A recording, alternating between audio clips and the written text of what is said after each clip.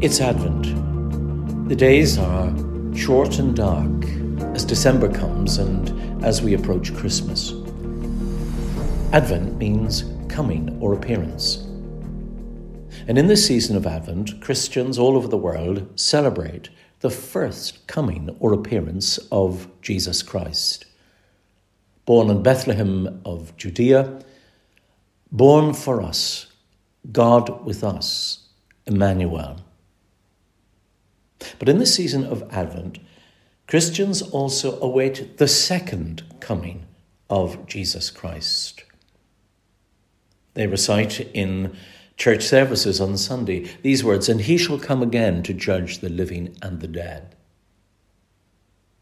The biblical worldview is that Christ will come again. God holds the future, and he's coming in person again. Since the dawn of time, people have been fascinated with what the future holds. They've looked to the stars, and so the whole science of astrology started. The stars, astronomy, and people still consult the stars for their future. In the developed world, what the future holds is keenly studied.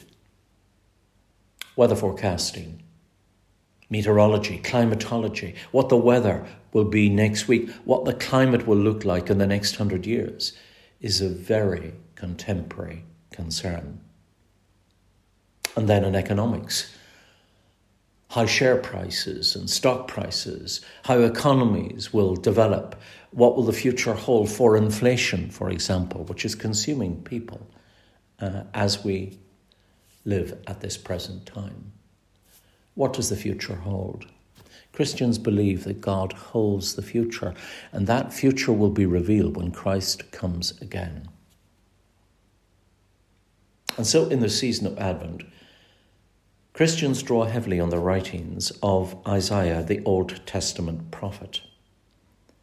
The pen of Isaiah, the prophet, was poetic and prolific as God revealed to him what the future would hold. And so in this talk we shall consider some of his lines from the second chapter of the prophecy of Isaiah and verse 4, which read, "And he shall come, and he shall judge between the nations, and shall decide disputes for many peoples. And they shall beat their swords into ploughshares, and their spears into pruning hooks. Nation shall not lift up sword against nation, neither shall they learn war any more." What a sentiment. What a future prospect when war would be no more. Let's explore this vision of Isaiah together in this talk under three headings: setting, source, and scope. First, setting. Isaiah lived and worked in Jerusalem in the mid-8th century BC. He was what's called a court prophet. He was a chaplain to the Judean king of his days. He was also a contemporary of another prophet from Jerusalem, Micah, whose writings are again found in the book named after him in the Old Testament. Isaiah and Micah speak into a world of turmoil, where powers soar and fall. The dominant power of their times was Assyria. This nation was expanding from their base Nineveh, which is in northern Iraq, around the city of Mosul, with unquenchable passion and power. The threat and menace of the Assyrian aggression was live throughout Isaiah's long life and ministry. And the people of Jerusalem and Judea lived with this insecurity. Life for them was fragile. Things and their lives were in the balance. At times the sky grew dark with the prospect of war, of siege, and of certain defeat. For them, all could be lost in a moment. And in the face of the Assyrian menace, Isaiah's plea was for his king and his people to remain faithful to God, who held the future. That was the setting of his prophecy. What about the source of his prophecy?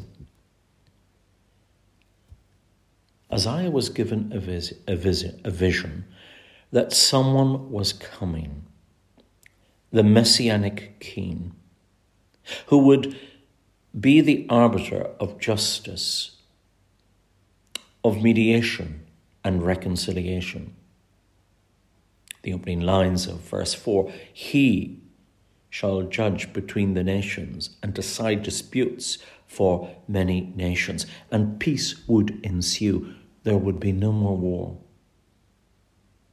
The means of war in these lines: beat their swords, the practice of war, take up their swords, and the mentality of war, to train for war, to learn war, all alike would disappear in the closing lines of verse 4 of Isaiah chapter 2.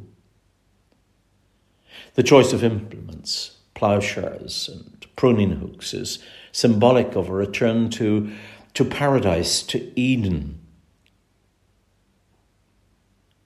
where people would be right with God again in the future and right with each other, and no longer under the domination of the evil one. And the source of all this was the coming King, the Messiah who would reign. The world would be at peace when he came, and the land would have rest. People would live without fear. There would be no more war. What a hope, what a prospect when the King would come. And finally, the scope of this prophecy of Isaiah. For Isaiah, the future dominates the present, his present and our present. That is the great Advent theme, the second coming of Christ the King. And of course, there is a tension between the present, whether that was in Isaiah's present in the 8th century BC or our present in the 21st century, and the future, the not yet, which animates Isaiah's writings and which excites the reader. The breadth and scope of this vision of Isaiah is breathtaking. There would be no more war. The idyllic sword to ploughshares and peace which ensues does not come as a result of human achievement, but from the imposition of divine justice when the King comes. And all current efforts at peacemaking, though essential and necessary, are but best partial and provisional.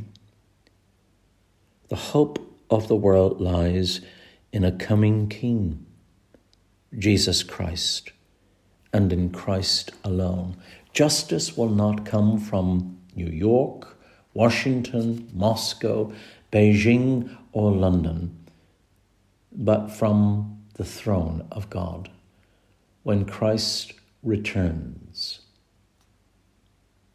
And there will be war no more. There is so much talk today, isn't there, of people being on the right side of history. Isaiah and his contemporary Micah remind us that at the end of history, when Christ shall come again, there is only one side to be on, and that is on the side of the King, the Lord's side. And so as we await God's future, that's where we need to be this Advent. on the Lord's side.